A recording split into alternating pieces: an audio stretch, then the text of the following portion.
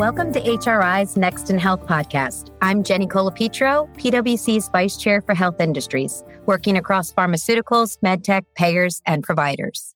I'm Roosevelt Madian, a guest host, practicing surgeon, and a director at PwC Strategy and focusing on large-scale health system enterprise strategy, clinical transformations, and M&A. And I'm Igor Belokrinitsky, a principal with PwC Strategy and where I get to help leading health organizations with their strategies and operating models. And today we have 3 hosts because we needed 3 people to keep up with our guest. Igor Roosbe and I are here with the PwC alum, David Levy. David is the current CEO of EHE Health, a primary care physician, epidemiologist, and renowned strategic thinker with a long past of founding, leading, and turning around a variety of healthcare companies that focus on improving human health. David, thanks so much for joining us. Jenny, thank you and your colleagues for having me and for that very gracious introduction. It's great to be back at PwC today. Thank you. And David, it's so great to see you again. Given all the hats that you wear, could you share a little bit about your journey to EHE and where are you taking EHE today?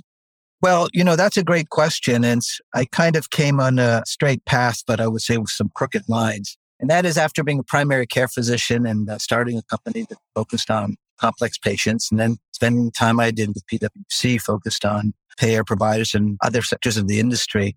It really intrigued me that there were a whole group of patients that really had not been addressed appropriately, particularly in the US and particularly with new opportunities after the Affordable Care Act was passed. And those were patients essentially who were episodic users of the healthcare system, mostly healthy episodic care, meaning primary care, times women's health, mental health, and the like. It represents about 75% of the people and accounts for about a third of the premium, yet still completely disorganized. And frankly, payers and providers not really understanding how to engage those kinds of folks. And when the opportunity to lead EHE Health came up, my view was it had been a business model that was focused on just a small number of employees in large companies. I presented the idea that it ought to be looked at as a preventive health and population health platform for all employees in any given population. And that's what kind of got me here, the opportunity to really transform what EHE Health was into the first national platform for preventive health and primary care. So that's how I got here. And it's been a really interesting journey past 5 years. David, in your remarks, you already mentioned preventive health and population health. And this is an area that is notoriously difficult to get right. So would you tell us how EHE goes after preventive health and makes it more effective? So the most important issue that I face every day and the biggest challenge of the company, frankly, is the idea that people who are currently not engaged in the system or only episodically engaged don't behave like anybody else in the healthcare system.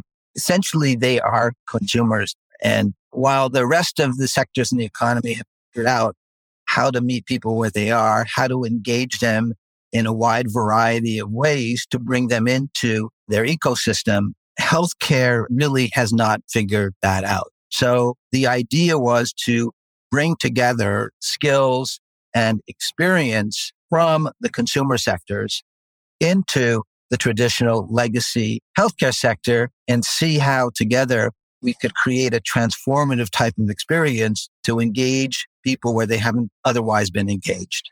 And that has been basically the motto, really, of the business. People ask me, I really actually don't hire from the healthcare industry other than our providers and people who have to deal with the traditional legacy system. Most of the hires, a vast majority, whether that's marketing, product, or IT, they all come from outside of the healthcare sector to be able to address people in a completely different way. So that's the way I think about preventive health and population medicine. The fact is that preventive health is for everybody, and disease management or complex care management is only for some people. So on a pure population level, had to create an experience and an engagement model that's unique and highly differentiated from the traditional healthcare models. Dr. Levy, I'm so glad that you mentioned providers. We are both physicians, and I bet you wear your clinician hat in your role often and recognize the pivotal role clinician workforce plays in care delivery. With clinician burnout on the rise and the great resignation in healthcare, how is EHE improving the clinician experience, and how is this impacting care? to the consumer?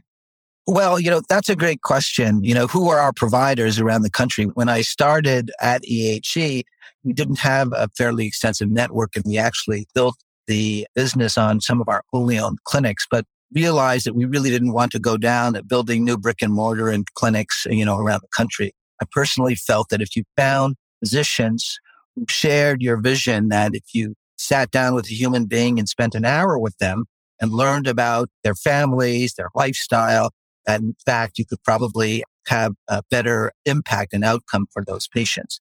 And so our view is that our providers are really our partners, and we have a shared vision and a shared point of view about what it means to be a primary care physician. So in that regard, we have moved completely away from the RVU-based model. We have a bundled fee-for-service model. About a third of the time of the hour that the patient spends with the physician is engaged in what's called shared decision-making, namely thinking through and together collaborating on what the best testing or what the diagnosis or what the most appropriate screening is for any given patient to drive to ultimately best pathway, the best treatment plan for screening. So this approach is not well recognized in the traditional system. Frankly, it is not well reimbursed by the system. So what we do is we do this, as I mentioned, a bundle fee for service. We pay our physicians handsomely, but we ask them to spend an hour with the patient and to have a good comprehensive discussion. Frankly, just like I was trained as a primary care physician, first visit ought to be a comprehensive hour-long visit and then to move on thereafter. There's no pre-certification. There are no formal fillings and the like. Patient is seen, the data is entered, the conversation is had. Follow every single visit with surveys with our patients. We jump on top of a problem when we see it, help the physician address some of those problems, some of those customer-facing problems, and we move on. So I think the providers feel like they're not in a mill. They're in a kind of what many of them went into medicine to begin with, was to sit down and to engage with a human being. Frankly, one of the first questions we ask the doctors who want to join our network is, do you like talking to people?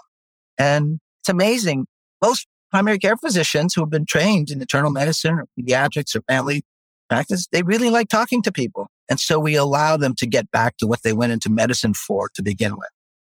David, you've described this model of care that you've been developing and how it benefits the patients and how it benefits the providers who are involved and are on the other side of the table. On the podcast, we frequently take the pulse of the various value-based care initiatives that are going on around the country and how they're doing, how they're being adopted, what kind of results they're creating. And so curious to hear your view on the various value-based care models that are out there, how you're thinking about them, how you're participating in them, and where you think things are headed in the value-based world. Well, that's a really big and complicated question because the issue of value-based care really depends, and how one participates depend on what kind of medicine you practice and frankly, in what kind of setting. And when I think about value-based care, I think about the traditional spectrum of reimbursement. It starts, I would call it, from the very left-hand side, not the political left, just the axis on the left-hand side of a pure fee-for-service model, all the way to the right-hand side, which is a fully capitated model.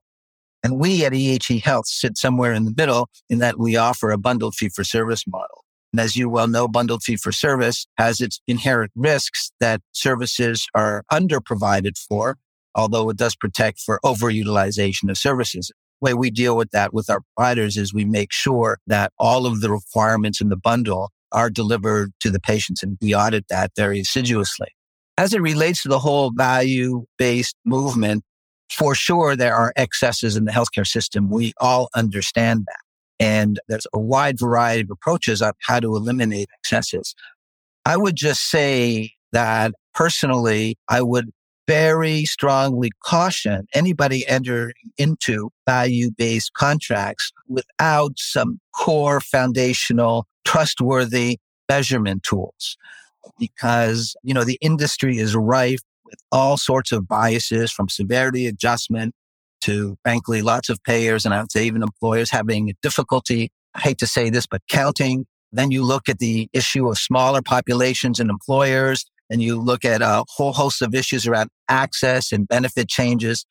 And the value-based model can produce tremendous value, but all parties have to agree essentially on what the measurement constructs are before you can engage in a meaningful contract.